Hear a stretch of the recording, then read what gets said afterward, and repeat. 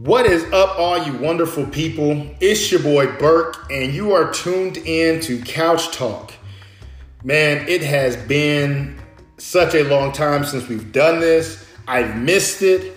I've grown. I've done so many things that I feel that are very imperative to a healthy lifestyle. But that's for me. My healthy lifestyle is going to be completely different than everybody else's. But it's been so long since I've done this. And I know it's called Couch Talk, but I'm currently not on my couch. I am locked in my office. And I just had to bring you this message. I just had to get this out because I was driving today from picking my son up, and I was just sitting there in silence, in my own thoughts. And I felt that I needed to get back on here. And I know I said that at the time last year that I was going to be more consistent with this. However, when I said that, I was missing something. I didn't know what I was missing, but it was more important, and I just had to go search and find it. I just had to make sure that at the end of the day, Travis was good. And that was what I found. I found myself, and that is what I needed to find, because after you guys know, I've been divorced, I went this, I did that, and I had a job, and I thought the job was going to bring me the financial stability that I wanted, but it didn't fulfill me, right? We've all had jobs where they didn't fulfill you, and things were going bad, and things weren't going the way that you thought they had, or how you planned them to go, right? I mean, everybody plans out their life at some type of facet. We would, hey, I'm going to do this, I'm going to do that, I'm going to do this, but that I wasn't happy. And you're probably thinking, bro, you seem like you was good, you were, being on your own, you were, finding yourself, doing this, doing that. But that's what we do as people. We like to put up this cocoon around ourselves to show our face, to say, hey, yeah, I'm good. But on the inside, man, totally is not the truth. I hated my job. I did not like being a car salesman. It was the most draining type of job that I've ever had. To work 90 plus hours and not enjoy working those 90 plus hours. I've done it when I coached college football. Loved every single second of it. So I knew that I needed to get back to something, right? I didn't like the person that I was talking to at the time. You know what I mean? Like, man, this is so long ago that all these things, but it's still prevalent to where I'm trying to get to, right?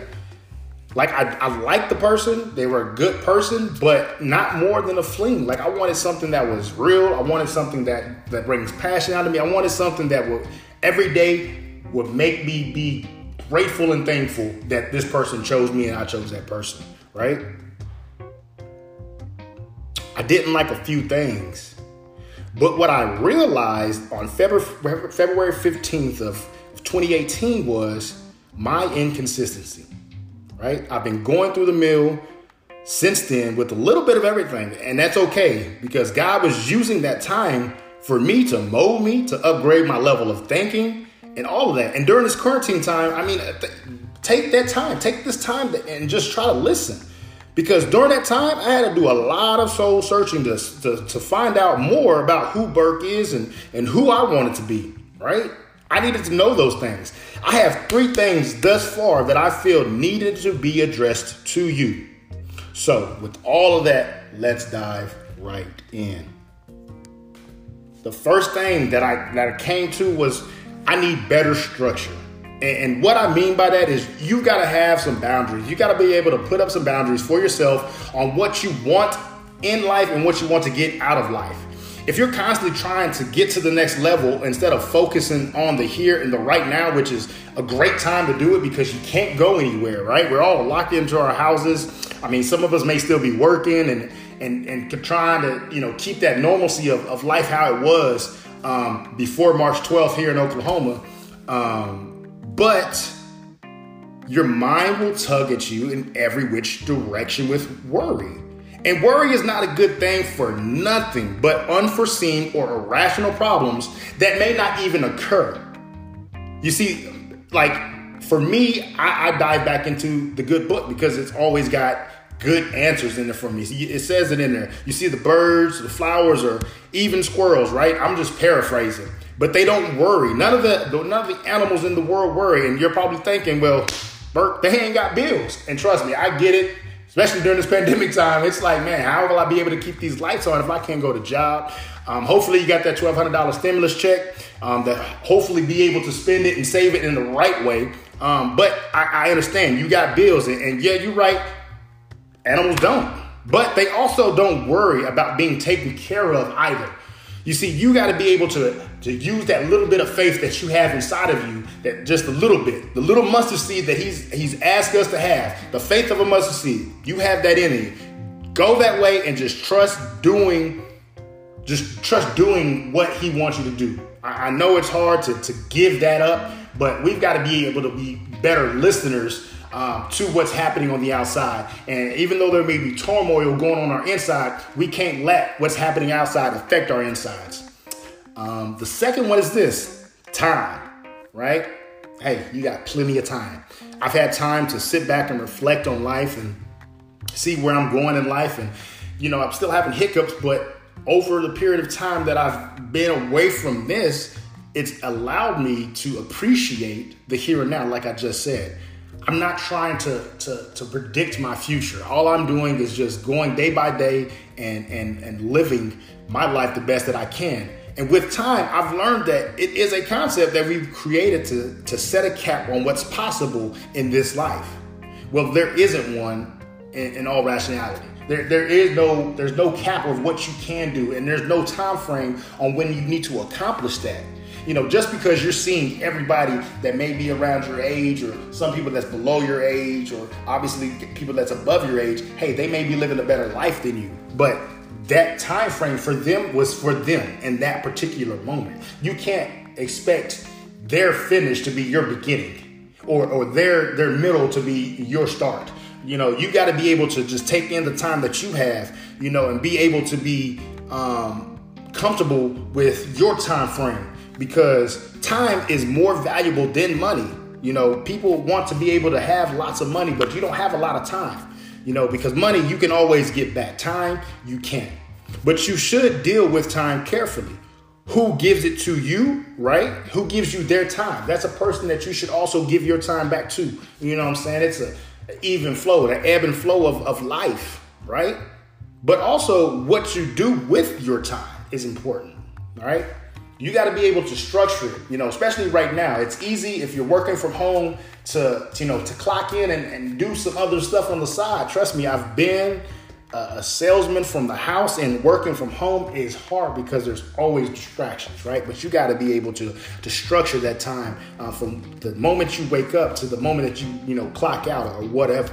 You got to be able to get those in order. And the funny thing is, everybody gets the same exact amount of time. And I think it's somewhere around 187,000 seconds or whatever. But that's not, prevalent to what I'm saying. I'm just saying everybody gets 24 hours in a day. And how you break that up, is upon you. And so I've read things about that, right?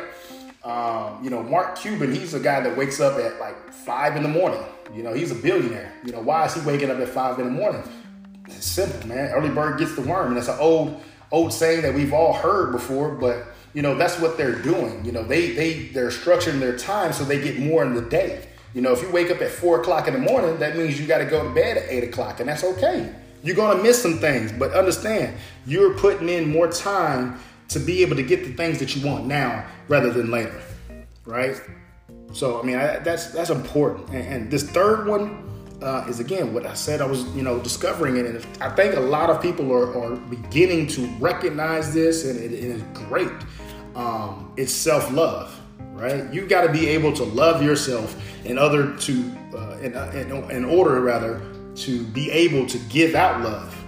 And that is something that, for myself, I fought with for the last, I think, 10 years, and I still currently fight with it. My lady, she does a great job of loving me and allowing me to learn to still love myself. And I love the heck out of me.